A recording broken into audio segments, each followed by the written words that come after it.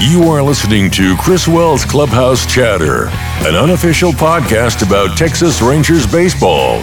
Talking Rangers baseball when others don't.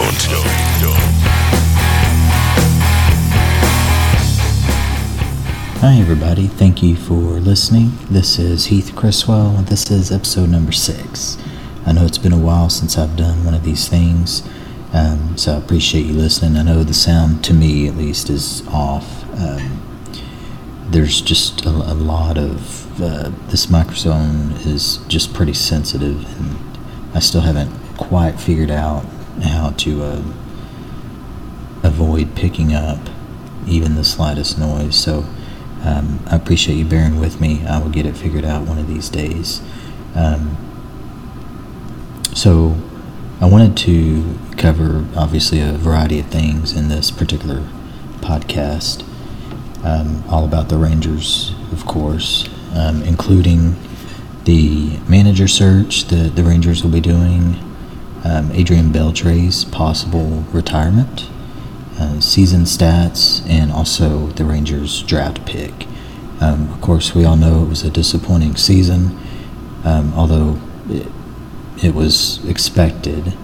Now, I had higher hopes, I think, than most people, because I thought the Rangers were going to be a 500 team prior to the start of the season. I guess just being optimistic about it, even, though I knew that we were going to have some pitching issues, I didn't think it was going to be, I guess, as bad as it was, and I thought the offense would kind of carry the team a little more, especially in the first half of the season. Of course, the Rangers ended up with a record of 67-95, which was good for last place in the division. And so I kind of wanted to just get started with the Bannister firing.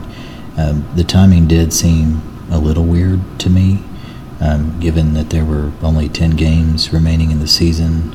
But, all the beat writers like Evan Grant, had written articles about there being some communication issues between Bannister and the players, with some of those issues being, maybe the players were told that they were going to get a day off, when in reality they came in and they were not given a day off. I don't know, that seems like something that would be rather easy to fix if it was just simple communication issues like that. So part of me thinks that it was a little more than that, but maybe not. But if that is the case, there obviously were some issues, then I'm okay with the decision to part ways with Bannister. As far as who's being considered for the position, I think everyone at this point is, including Don Wakamatsu, who obviously was the interim manager during the last 10 games. The Rangers went 3-7 during that time. Now, Wakamatsu does have previous manager experience, because he managed the Seattle Mariners in 2009 and 2010, had a record of 127 wins and 147 losses, including the 3-7 with the Rangers this year. I've heard names being thrown out, obviously, as far as like internal candidates, as far as Tony Beasley, Steve Buechele, who I used to love as a player, and then a few other internal candidates as well. I've also heard Joe Girardi being mentioned, and remember, he won a World Series with the Yankees. And then Carlos Beltran, who of course is a former player. And then there's also been other names, I think, like Mark De La Rosa was also mentioned as well. But I know Daniels has already come out and said that they're not going to interview 15 different guys for the position. I guess that's just not very feasible. So we'll see who they narrow the list down to.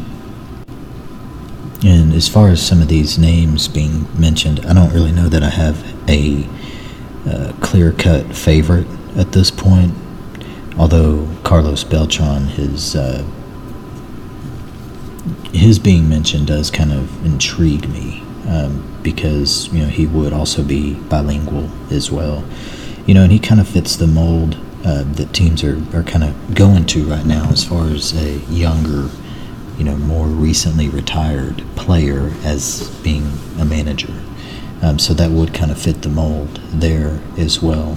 But who knows the direction the Rangers are going to be going. John Daniels doesn't normally spill any secrets, and kind of leaves the gate open, really. So really it could be any one of these guys, and it may not even be a guy that we've heard of yet either. And I just really want a manager that knows how to work with pitchers. Obviously the Rangers have had pitching issues for years. It seems like that's the team mantra pretty much every year, is that we're just going to have bad pitching. This year was no different. Matt Moore, I initially liked the signing, thinking that maybe just a change of scenery would do him some good, but it didn't. He definitely won't be back with the Rangers next year, and I think really the only one that is penciled in as far as a starter at this point would be Mike Minor. So the Rangers are going to have not only a manager search, but we're going to have to go bargain shopping again, really, for some pitching this offseason as well. So I'm curious to see how that's going to go too.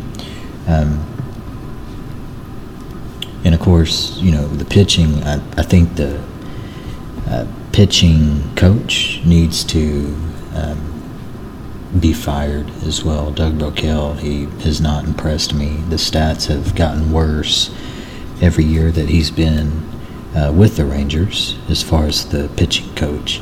And it's not all his fault. I don't want to, make that assumption.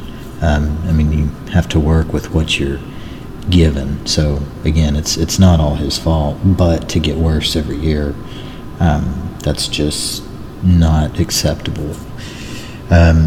But changes probably need to be made in the minor league system as well when it comes to pitching and developing. And I want to go ahead and talk about Adrian Beltre, and of course the possibility of him retiring. We could have seen him play his last game in a uniform, not only a Rangers uniform, but just in a uniform period. Beltre is just a special player, and of course I don't personally know him, but everything that you see and hear from him is just an example of how a professional athlete should be. We've been lucky as Ranger fans that he's played in front of us for the last 8 years, and especially this year too, got to watch him add to his records as well, which has been pretty amazing to see. Some of this we'll honestly never see again. So we've been pretty blessed to be able to see that. So Beltre spent 8 years with the Rangers and played in 1,098 games and hit 199 home runs and had 699 runs batted in. Of course, being the leader of the club, just in the clubhouse and of course on the field, I will say if he does not come back, then the Rangers definitely will not look the same without him. But of course, every good thing must come to an end. And it appears that it might be heading that direction. Now, I will say, do I think that Beltre could play another year in the major leagues? Absolutely, I do. Of course, there's always concern with his hamstrings. Obviously, the older you get, too, those don't heal as good. or as fast, and there's always a concern with re-injuring a hamstring as well. But with him being the primary designated hitter, if you noticed, during the later part of the season when that happened, after he re-aggravated his hamstring, he was able to stay healthy when he was the primary designated hitter. So, I think that he could definitely come back for another season, maybe even 2, if he wanted to. But the question is does he want to? I think it would be cool for him to play his final season in the new ballpark. But that's just my opinion. But I don't know if Adrian Beltre will ever hear this, but thank you for everything. And then, of course, I wanted to talk about the team stats for 2018 as well. Offensively, the Rangers weren't too bad. I mean, they kind of were in the middle of the pack, really, except for, like batting average. But the pitching is what really did it. We were towards the bottom of the league, and I think we actually were the very bottom in strikeouts. But, of course, we'll go over all of that. So to start off with batting average, the Rangers had an average of 240, which was actually 23rd. And then if we go from average to home runs, the Rangers hit 194 home runs this year, and that was good for 12th. Runs batted in, they had 696 runs batted in, which was good for 14th. So as you can tell, they're kind of almost right in the middle offensively. Stolen bases, they had 74 stolen bases, which was good for 18th in the league. Their on-base percentage was probably, actually it was right in the middle at 15th at 318, which surprises me. I know towards the beginning of the year we were at the bottom, so I think it was that second half when the offense kind of woke up that improved. Strikeouts. We all know that there were quite a few games where the Rangers offense had double digits in strikeouts.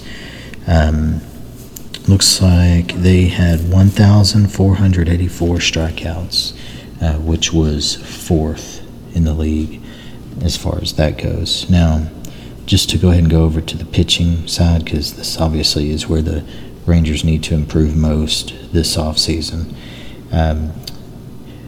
Earned run average of 4.92, which was 28th in the league. And strikeouts, we were dead last with 1,121. That was 30th. So last place, which really isn't surprising. Now, as far as saves, the Rangers had 42 saves, which was good for 13th. Jose Leclerc, lights out. So, it looks like we've got the closer position locked down for next year, by the way, with whip, walks, and hits per 9 innings. We were 25th at 1.40. And so, as you can tell, it's not good. Now, we gave up 222 home runs as a pitching staff, which was 3rd, which is not good. That's basically like towards the bottom of the list as far as home runs. Now, we walked 491 batters, which actually puts us at 22nd, which was basically right there with the Tigers at 491. So that wasn't too bad, really. I'll take that, but obviously the earned run average The whip and, of course, the batting average against us just was not good. Our pitchers did not miss many bats this year, that's for sure. So the batting average against our staff was 271, which was good for 28th place in the league. So that's where the issue was this year. I'm going to go ahead and talk about the draft for next year as well at this point, just to kind of let everybody know where we're at. So maybe bad of me, but I was really hoping the last week of the season that we would pretty much just tank to go above the Reds and get the 7th pick instead of the 8th. I know it's only one spot difference. That's okay. I'll definitely get over that. It's not a big deal. But so the Orioles obviously have the 1st pick of the draft, and at this point, and of course it's way early, so nothing is set in stone here. This is just a mock draft that I was looking at on MLB.com, is that Bobby Witt Jr. Would be the overall pick. This actually had the Rangers as picking 6th, which they have as taking C.J. Abrams, who's a shortstop, who's got a high ceiling.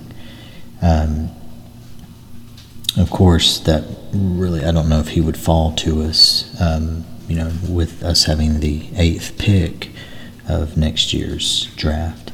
But someone that could fall, that may be of interest to the Rangers, would be Rhys Hines.